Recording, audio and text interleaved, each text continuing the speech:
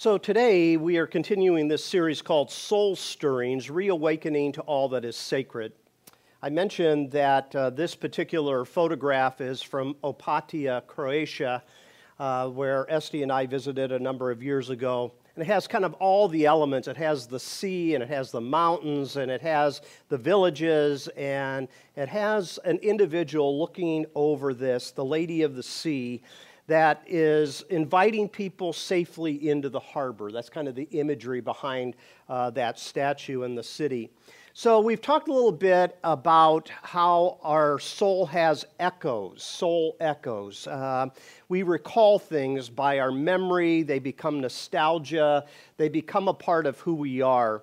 And we were talking a little bit about how all of a sudden things kind of come back to mind, and when we have these sacred echoes, these things are something that often overwhelm us, and they are things that are very sentimental as well. So today, I want to build on not only that, but I also want to build upon the fact that we also have these sacred moments in this sacred earth that we live on, and we talked last week about how we are to honor the earth that God has given to us as a gift. But today, what we're going to do is talk about sacred experiences. Now, this one here can be a little bit fearful in the souls of some people. If I was to say to you the word mysticism, would you have a positive or a negative reaction to the word mysticism? Now, sometimes people will get a queasy feeling in their stomach if they hear this word mysticism, because there's so much on TV about the paranormal, okay? And that's a fearful thing to think about, the human interacting with some type of supernatural expression. And yet we're intrigued. A lot of times we want to watch. Sometimes if a person begins to tell a story about how God told them something, we kind of look up at the sky and we begin to think, does this person need a psychological evaluation of some sort? They're hearing voices. Maybe a better expression of the idea of mysticism or being a mystic is the idea of an experience with God, and it can be in a variety of different ways. When you think about it, if we were living at the time that God appeared to Ezekiel or Moses, like the two passages of Scripture I just read, we might think that they're off their rocker, right? Yet, because it's in the Bible, we just accept it, right? We believe it, and we go, okay, this is something that God did then, but I'm not so sure it's something that He does now. And I'm already making some of you uneasy by talking about this, right? Does God kind of appear to people or speak to people? You're going to see what I mean in a moment. But I can understand why sometimes people were freaked out by some of the prophets who did some very strange things, especially in the Old Testament. And these things sometimes were accompanied by supernatural expressions. And so people wanted to get rid of these prophets because they were uncomfortable around them. And yet, these people were not smoking bad weed. It's legal now in some states, but it might be the perfect time for mysticism, I don't know. But no, they weren't on drugs. Somehow they had an encounter. They had an encounter with God. And it's not unusual because there is a thing called Jewish mysticism, and the Jewish mystics emphasized an awareness of God even in the middle of everyday routine. Being alert to the fact that God is involved in our lives. It's not like He just created this sacred earth that we talked about and left it to run on its own, that God does intervene, that God does interact in profound ways. But I think sometimes we relate that to religious things only. In other words, I felt God the day I was baptized. I had an awareness that God was with me and strengthening me and giving me the courage to be baptized. Or I really felt a special presence of God when at the funeral of my wife or my husband or my mom or my dad. Somehow there was a strength there that I didn't have on my own, or a more happier time. The awareness that God is putting his blessing upon a family member who's getting married, that type of thing. But one of the keys to this awareness of the sacredness of the moment is to realize that God is involved in the course of our moments. Think about this for a moment. Life is made up of moments. It's one moment after another, and as we add those moments together, at the end of it, we have both a life and a legacy for the next generation. So today I want to talk about some sacred experiences, and I just want to give you an illustration of the burning bush experience, giving to us kind of a template of what to encounter when we are aware that God is involved in the moments of our lives. So, I've been a pastor and a professor for a long time, so I use a lot of alliteration sometimes. It just happened to fall together like this. But maybe our burning bush experience is not some type of physical encounter as we read out of Exodus chapter 3. Maybe it's something like inspiration, to see something that we have never seen before. In other words, Moses is walking this path. He's been by this bush many times before, but somehow he notices that there's this bush that's on fire and it's not being consumed. And that draws him in. He's never seen that before. He's seen plenty of bushes on fire, but the fire burns out. Or maybe it's information, learning something that we have not known before. So in the case of Moses, what is it that he learns out of this situation? Number one, God wants to use him to lead the people out of Egypt. He's to be a national deliverer. Now, he'll kind of resist that, but it's new information. He thought, if you remember the whole Moses story, that he thought he was going to die on the backside of the desert because he killed an Egyptian. He was in flight and in exile, and yes, he gets married, and he's tending his father-in-law Jethro's flock, but he thought that's his lot in life. Year after year after year, it's the same routine. The flock needs to be fed, the flock needs to be protected, so on and so forth. But here he has a new piece of information. This information is God is aware that you've been laboring on the backside of the desert all these years, and now, Moses, I have a calling for you. Or maybe it's the information that he learned that God has a name, and this name is Yahweh. And this name means to be. That's a strange name, isn't it? To be. Hi, what's your name? To be. Well, he begins to understand this God that he's meeting is being identified with something very specific. To be means to be present. To be means he's going to step into the future with us. Or how about involvement? Experiencing something never felt before. Sometimes we get involved by some either passion or invitation of some sort, and when we do and we get involved, we begin to see maybe we have some talents that we never thought we had. Maybe we have certain passions that we never thought were there. Or how about imagination? Seeing something that other people can't see. In other words, Moses had his own doubts. Who am I that you'd want to send me? But no, I'm the God of your fathers, Abraham, Isaac, Jacob. And we're going to go out of Egypt. And I want you to imagine that, Moses. I want you to imagine your people being freed. Or how about intervention? That's what this whole text in Exodus 3 is about. God is going to intervene. Moses is going to be empowered by something beyond his own ability. In other words, Moses will continue to object. And in chapter 4 of Exodus, God gives to Moses a staff. And God says, throw that staff on the ground and it becomes a snake. He picks it back up, it becomes a staff. And all this is to give him reassurance. Another thing is that he was an individual that would put his hand inside an object and it would come out leprous. Read this in Exodus 4. And then he put it in again and it comes back out whole. Freaky, isn't it? Really strange stuff. But all of this is to assure Moses that the intervention on behalf of his people is not on his shoulders alone. Does that make sense? That God's going to be with them. God's going to walk with him. That God is going to lead him and guide him. And then how about insight? Seeing something with new eyes which was previously hidden. You know, some of us have been in the faith for many years.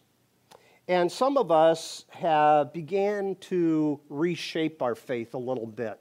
We've seen some things about the misuse of faith in our world, and we begin to reshape it. Sometimes it goes by the name of deconstruction and reconstruction. But maybe a better term to use is reframing our faith in light of the new insight that we have, or the new eyes that we look with, because we are older than we were, obviously, when we came to faith, and now we are someone that takes into the whole our experience, and as a result of that, what we find is that we have a different way of looking at something.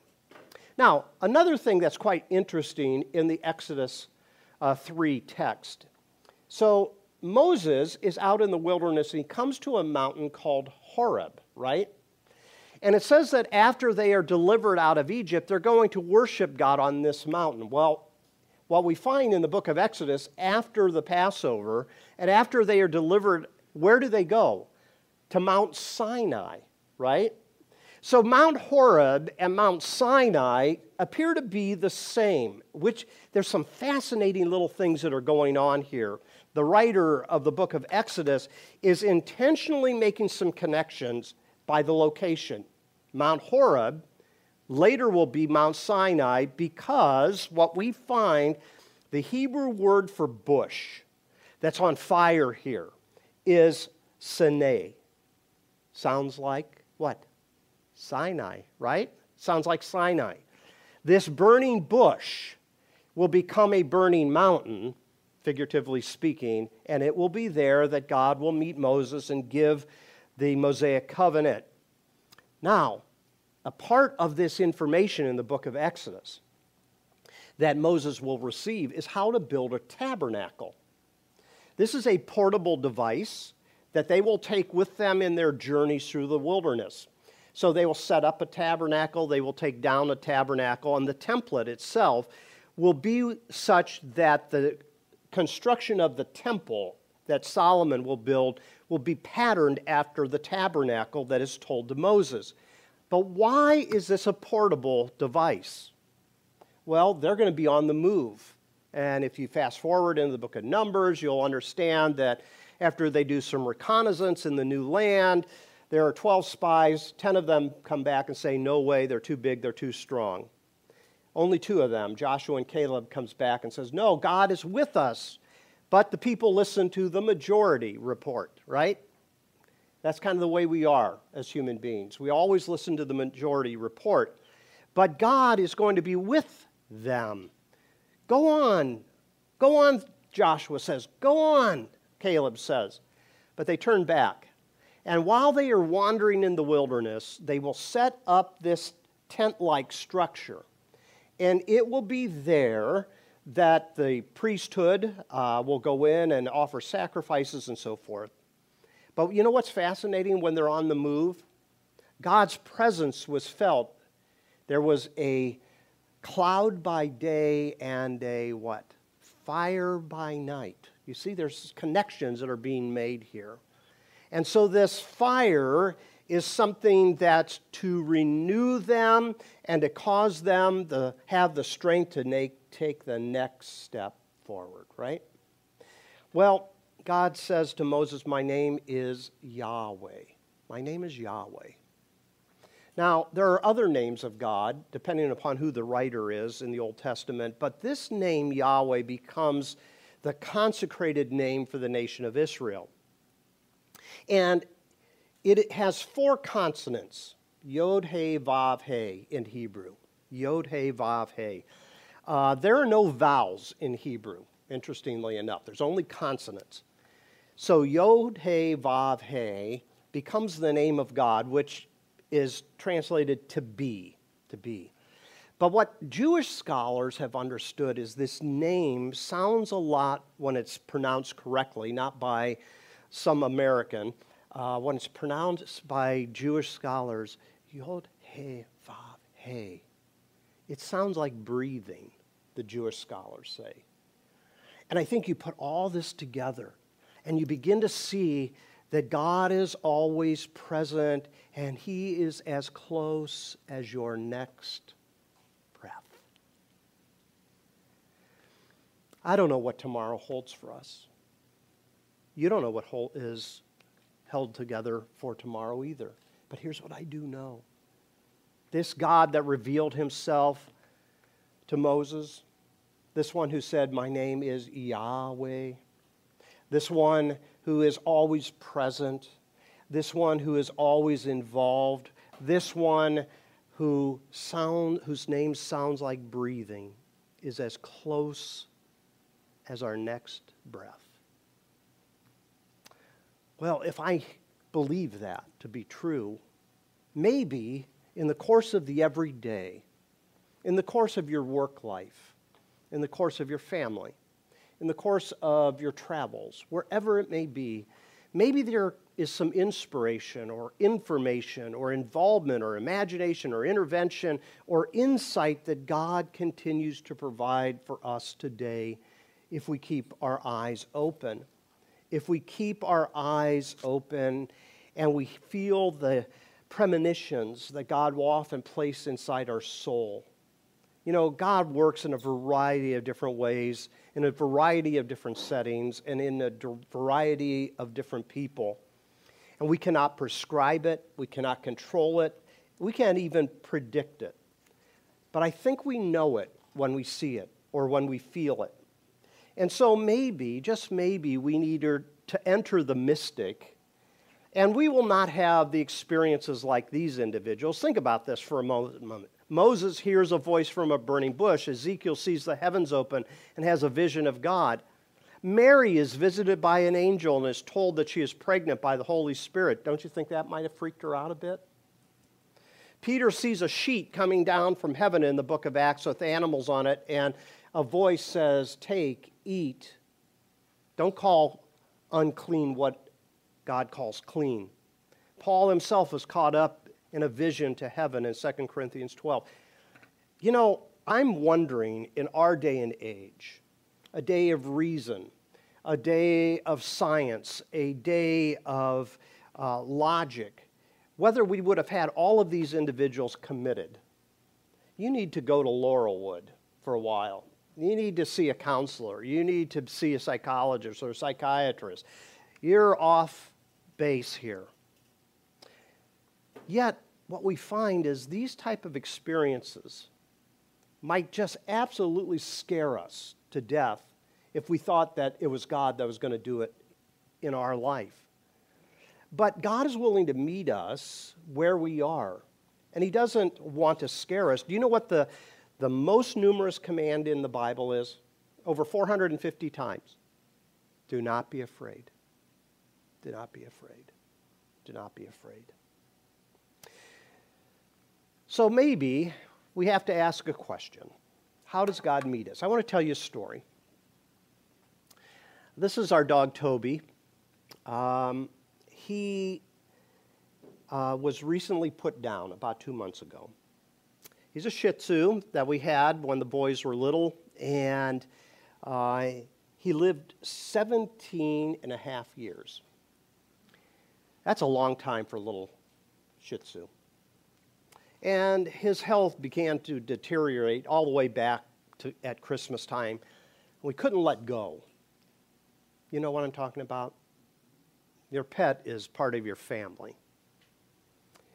And we kept putting it off, and he couldn't get up and down steps, and he was having trouble holding his back end up when he needed to go to the bathroom, and he's losing control of a lot of different things. He was losing weight, and you could feel the spine on his back. And I looked at Esty and I said, it's time.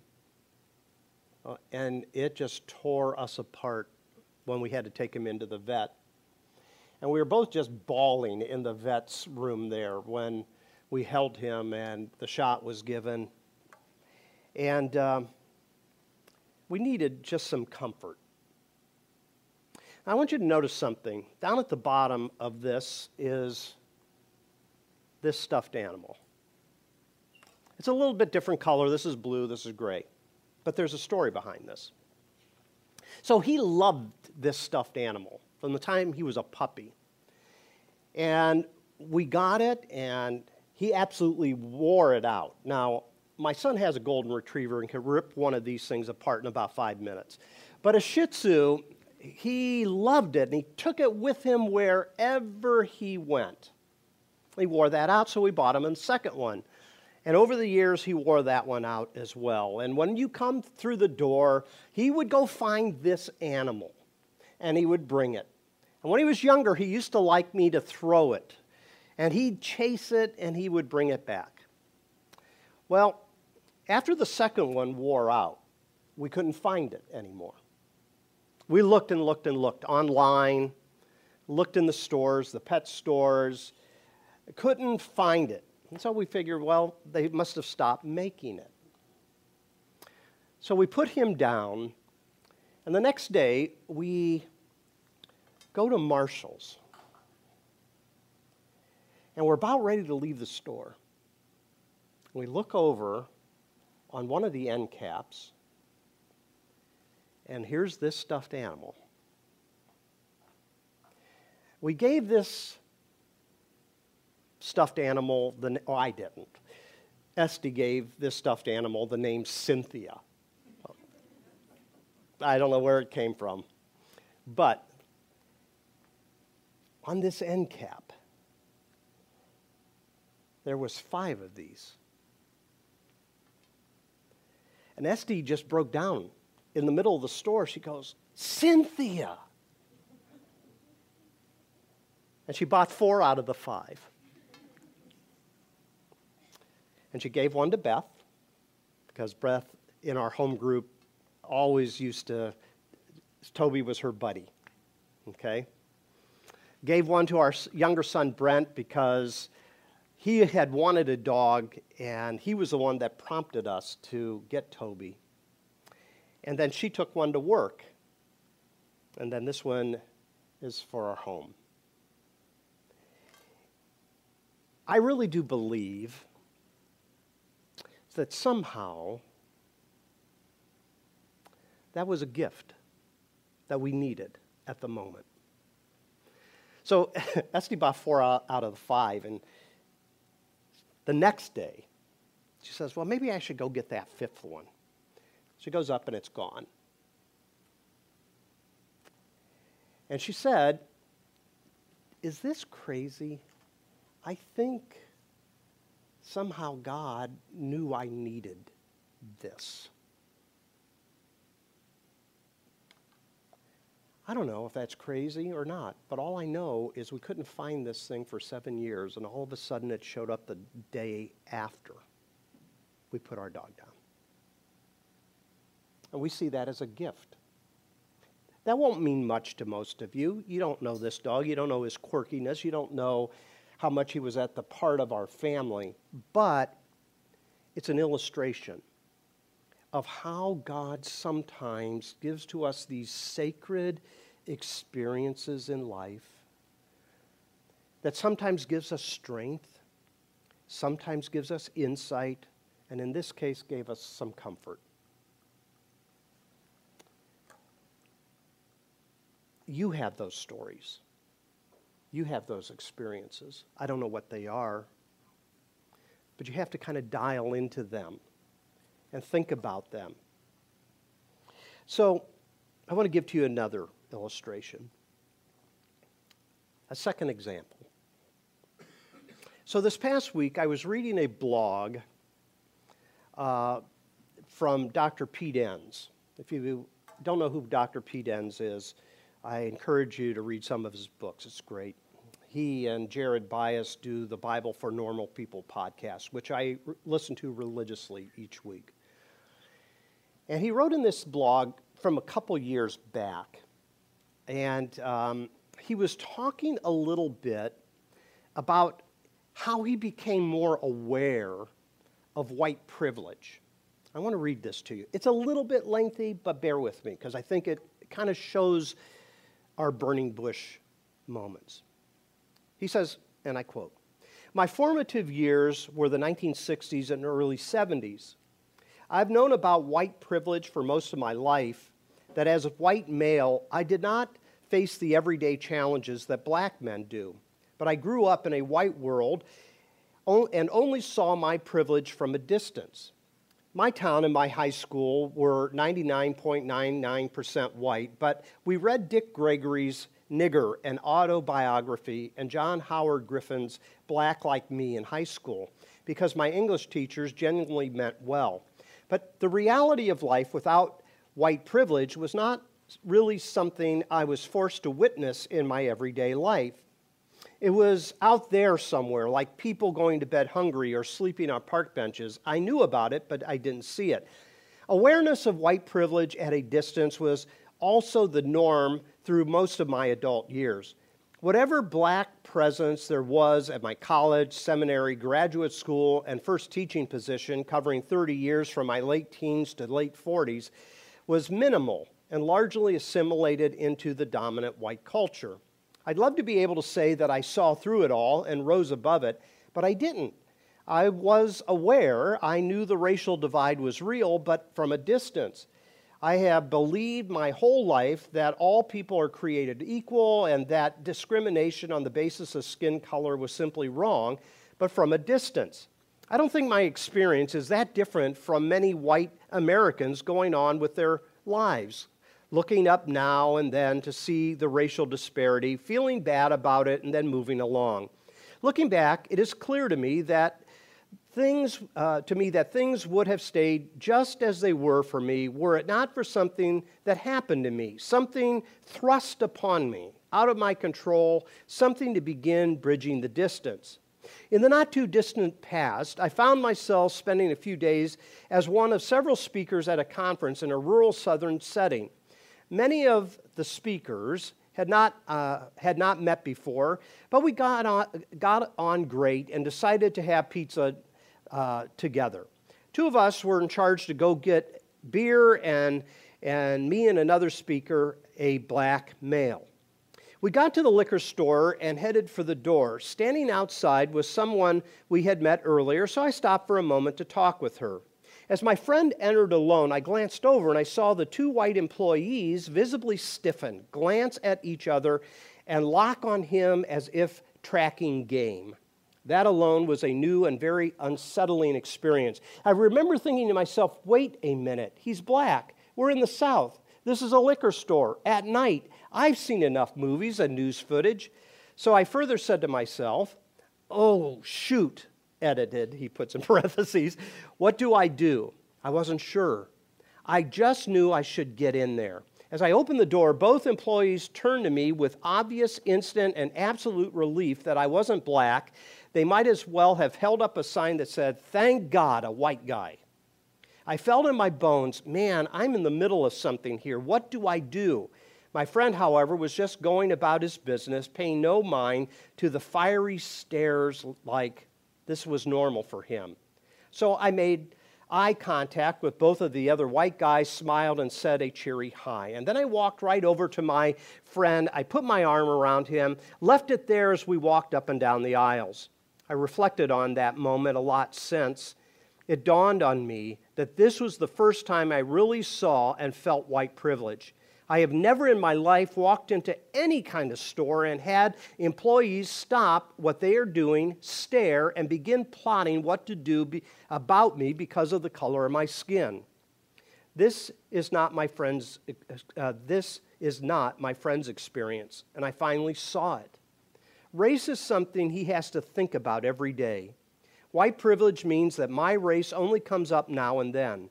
I can go days, weeks, years without thinking about what obstacle in my life will pop up because of my white skin. For my friend, his race is a factor he needs to consider with virtually every move he makes. I certainly understand that not every white person is born with a silver spoon in their mouth.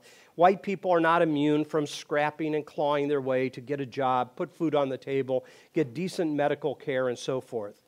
I could tell stories, in fact, of my German immigrant parents who were very much taken advantage of and had obstacles thrown in their path because they had very thick accents.